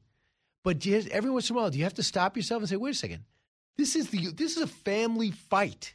Right. And it's not Trump versus anti-Trump. It's not Kinzinger against the pro-Trumpers. Matt Gaetz just took a shot at Donald Trump, called his support of Kevin McCarthy sad, mocking him. This is a very dysfunctional family at the moment. And, sometimes you have to take the win, right? And draw together and have an agenda. This is there's a lack of leadership that is going on here. And when you look at what happened to Nancy Pelosi, it's interesting to compare because she had a very difficult run the second time around and she had opposition. She had Tim Ryan, who wanted to be Speaker, who talked about, it was time for new leadership, all of that. But all of that happened before they got to this point. And she knew Nancy Pelosi never walked onto the floor unless she knew she had the votes. She said that again, right? Absolutely. And so this effort that McCarthy and his team have put forward to kind of let it play out and hopefully embarrass people into changing their vote and supporting him, because you see the kind of editorials that are playing out in the New York Post and the Wall Street Journal where people are saying, grow up, right, to this faction. He thought that I think he assumed that would put pressure on them to change their minds, but we're not seeing that yet. In fact, I think the Byron Donalds vote is very interesting because, that's the first time you have someone who went from pro-McCarthy to pro-Jordan, and that flip happened yesterday. So something's going to give, something's going to budge, and we're going to watch it over the next few hours, but they have to do it behind closed doors, and they've got to come forward with something that they feel actually is going to represent a shift in one way or the other. So I interviewed him this morning at about 6:20. Yeah, he's been forever on CNN. But he basically said, listen, obviously after 2 votes, nothing's going to change. So I just said, let's just change it. But I don't think he's dug in. I think he likes McCarthy, but he doesn't live for McCarthy. I think he sees himself in leadership. No doubt about it. Yeah. And he said, listen, but if not, I have no personal stake in this. So this is where I stand. He's going to switch. So at one point, if McCarthy ever steps out and says, I'm going to let someone else, and Steve Scalise comes in, or Jim Jordan, or someone we're not thinking of right now, does he stay? Yeah, that's another big question. He probably leaves. I don't know. I mean, this is something he's wanted for a very long time. He wanted to be leader in 2015. Then there was a huge shift and a pull towards Paul Ryan, who also went into the job sort of not wanting it, dragging his feet a little bit, said this wasn't what I ever wanted, became Speaker of the House. So the future for Kevin McCarthy is very up in the air right now. And I think, I wonder if you see this tweet this morning or what, Truth Social statement that was put out by former President Trump saying that everybody needs to get behind. You wonder whether it would have had an impact if that happened several days ago, if he had gotten in earlier and expressed his feelings on this in a more forceful way. Would it have been tough for the president? Would it make a difference? But Martha, if he says vote for McCarthy and there were still 19 objections, that would have been problematic. But so what about what he did this morning? Right? I mean, it's just it's too little, too late. But still, he's saying that now. So he's saying it now as opposed to earlier when it might have actually had a bigger impact. So do you think it's failure already showing he wouldn't be a good speaker, that he couldn't get enough votes wrangled to be a speaker, and he had 2 months to do it? Does that show that Kevin McCarthy will not be effective? Or it's just a reflection of where the party is right now, I mean, we've seen after the midterms, I think a lot of us reflected on whether or not you're ever going to see tsunami-style votes and swings in the House, because we have such a dug-in, deeply divided political situation. So it may be, and, when you saw that, right now, McCarthy has more support in his own House than Nancy Pelosi had when she became Speaker, or it's about the same. Yeah.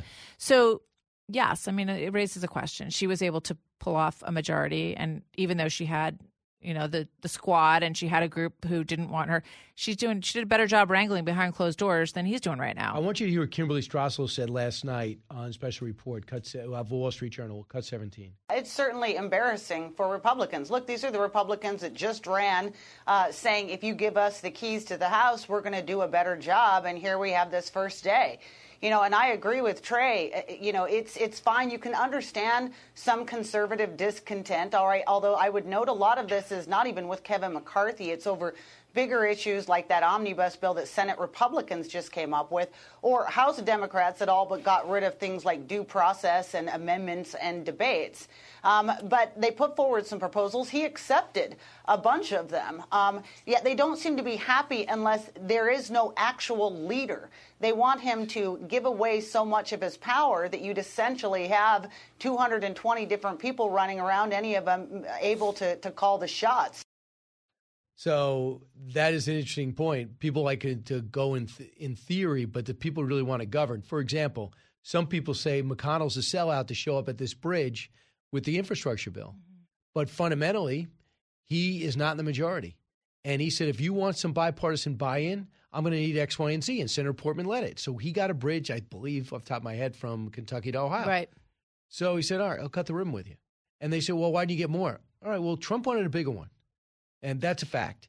And I couldn't get everything because January 5th, they lost 2 Georgia Senate seats. Yeah, elections have consequences. And, I think there's a frustration in the country with people wanting the process to move forward. And I think it has actually served President Biden fairly well. I think it served him well in the midterms because he was able to say, I got this passed and that passed. And, I'm finding a way to get some Republican votes here and there.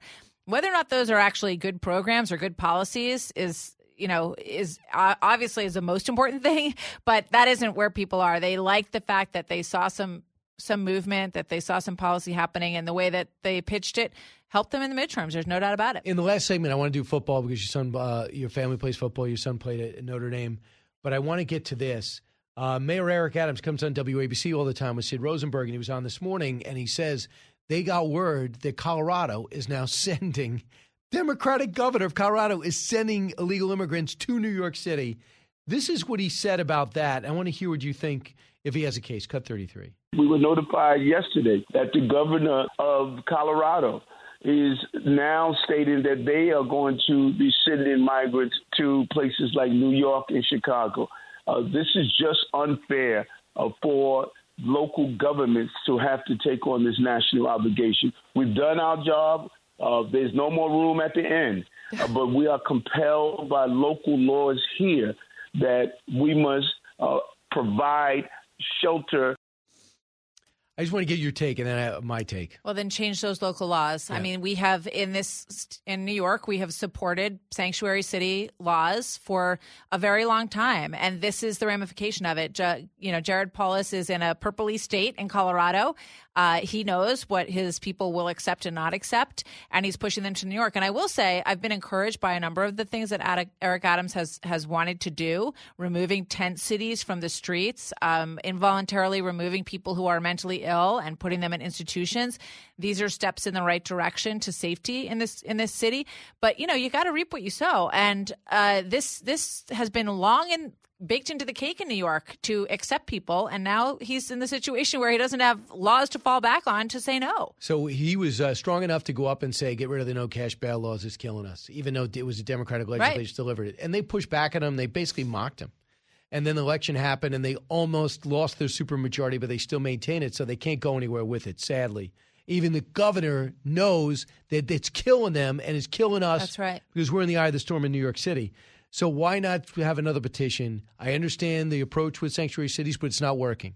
Not with 4 million people coming here illegally. We got 30,000. He says we have 30,000 here illegally. So it's not fair to the kids in school. No, it's not fair to the social programs. It's not fair to the hospitals. It's not fair to the shelters. Not fair to the hotels. Certainly not fair to the taxpayers who are paying $6 out of every $10 they make to some type of tax, whether it's city or state. So why not? If you really want to have national ambitions, you say that. And, you know, I mean, the number of New Yorkers who moved to Florida is roughly the number of voters that Lee Zeldin lost by in New York. Okay. Amazing. So people voted with their feet. They're leaving. New York is a once great city, which needs a serious turnaround in leadership. And I do commend a number of the things that he has pushed. It's a very tough position he's in, but I think you're right. He should do a new petition, and they need to keep pushing. But people listening to us in Chicago, people listening to us in any major city, you know, Seattle, they go, no, we have the same problem here. Oh, of so course. It's not this is not just a New York problem, but I would just love to see someone tackle it. And to push back on my statement that America's fed up is what happened in Arizona. You would think if anybody was going to produce a Republican governor to replace a Republican governor, it would have been Kari Lake in Arizona, because that wall's not built. Kelly's done nothing. Sinema's made statements. But instead, they put a Democrat in who wants to take out these shipping containers, which are a makeshift wall. It was a very weak candidate. No, I know. That amazes me, that the federal government says to Arizona, you got to remove those shipping containers for, you know, some environmental reason, when this is a state saying we have to do whatever we can, just like in Texas, where they line up patrols as you know, National Guard patrols, vehicles, everything they can to build a wall. We need to build a wall. I mean, I think that I think you can get a consensus in this country behind that. I think maybe, you know, it was so associated with former President Trump, but I think that, you know, I think there's a consensus around it. You have to have a real border. You need a real border. There's no doubt about it. And if you have any doubt that that's true, why would you roll out razor wire? You're rolling out razor wire on top of makeshift shipping containers now in Texas. That's called a barrier. You can nickname it whatever you want. You say, well, that's something for the Vikings. No, it works everywhere. It works in your house. It works in the gated communities. We just got to set up a barrier that allow people to funnel a certain direction. And if you don't believe Martha McCallum, you don't believe Brian Kilmeade, that's fine. Go to a Border Patrol person. Absolutely. And then you ask any of them. It's also they will safer tell for you. the people who are crossing, because it gives them a place to go through that is a legal transit area, and they're not risking their lives in the Rio Grande or starving in the middle of, you know, dry patches in the desert in Texas. It's a much more compassionate solution. And I know it's complex, but the one other thing that President Trump, that came out in one of these books about President Trump that he does not deny, except for the type of strike, he was going to physically go after the cartels in Mexico, and he had basically a wink and a nod from the president of Mexico. Now, it wasn't going to be rockets. It was going to be some other operation. But how many people now who have somebody in their lives affected by fentanyl wouldn't say, if you could have stopped it, I would have supported it? He just wants to stop it. He knows who has it, but yet we have a guy that won't even acknowledge it. The cartels are in charge of our southern border. It's crazy. It is. Can you imagine? I mean, they must just find it laugh out loud funny when they listen to these debates, because they know that they're making more money in human trafficking than drug trafficking these days. And this is the heyday for Mexican cartels. The fact that we allow them to be in charge of our border and call the shots on our border and kill 100,000 Americans with fentanyl is absolutely atrocious. All right, Martha's going to stick around. We're going to talk a little football when we get back, and what that horrible scene that happened on Monday night, where we go from here. This is the Brian Kilmeade Show. So glad you're here. Construction of a 630-mile border fence that create a significant barrier to illegal immigration on our southern land border. Illegal immigration is wrong, plain and simple. Coming to you on a need-to-know basis, because, man, do you need to know. It's Brian Kilmeade.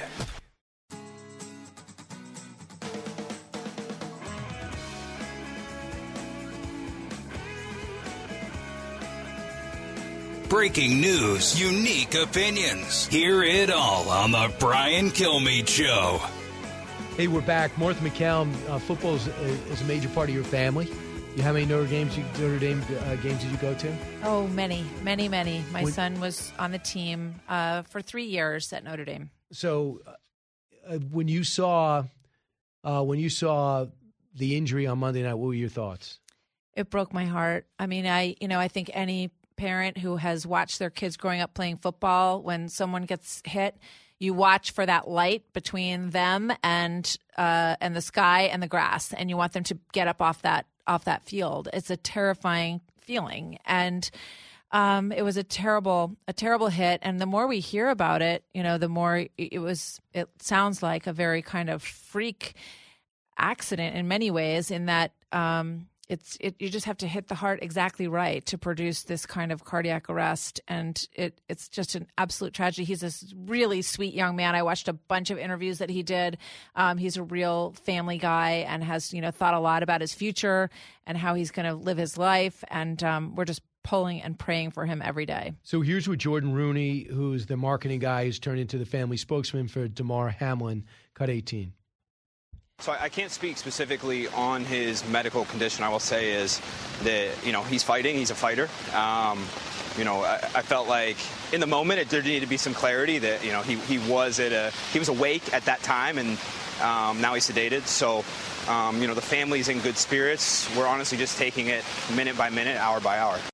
So, and they're saying that, he is in an induced coma.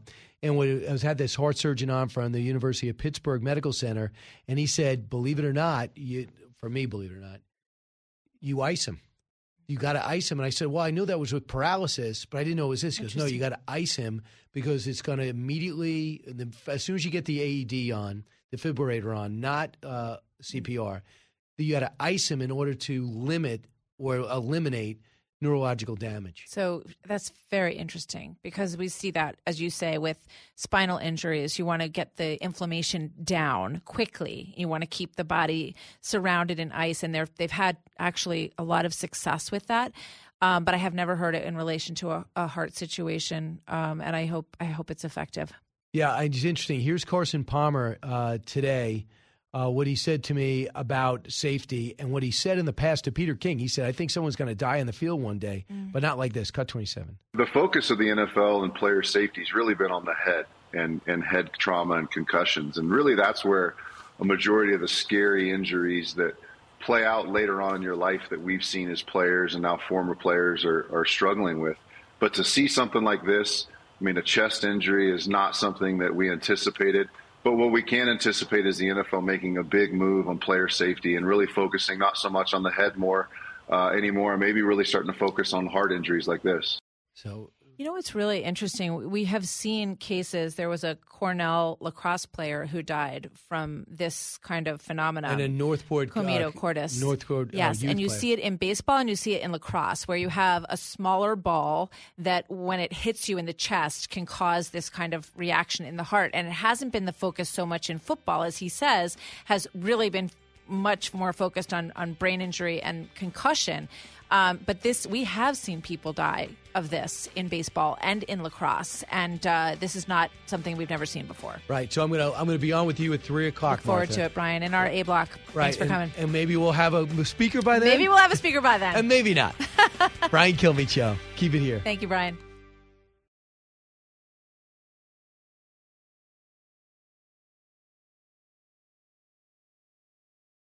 Kudlow on Fox Business is now on the go for podcast fans. Get key interviews with the biggest business newsmakers of the day. The Kudlow podcast will be available on the go after the show every weekday at foxbusinesspodcasts.com or wherever you download your favorite podcasts.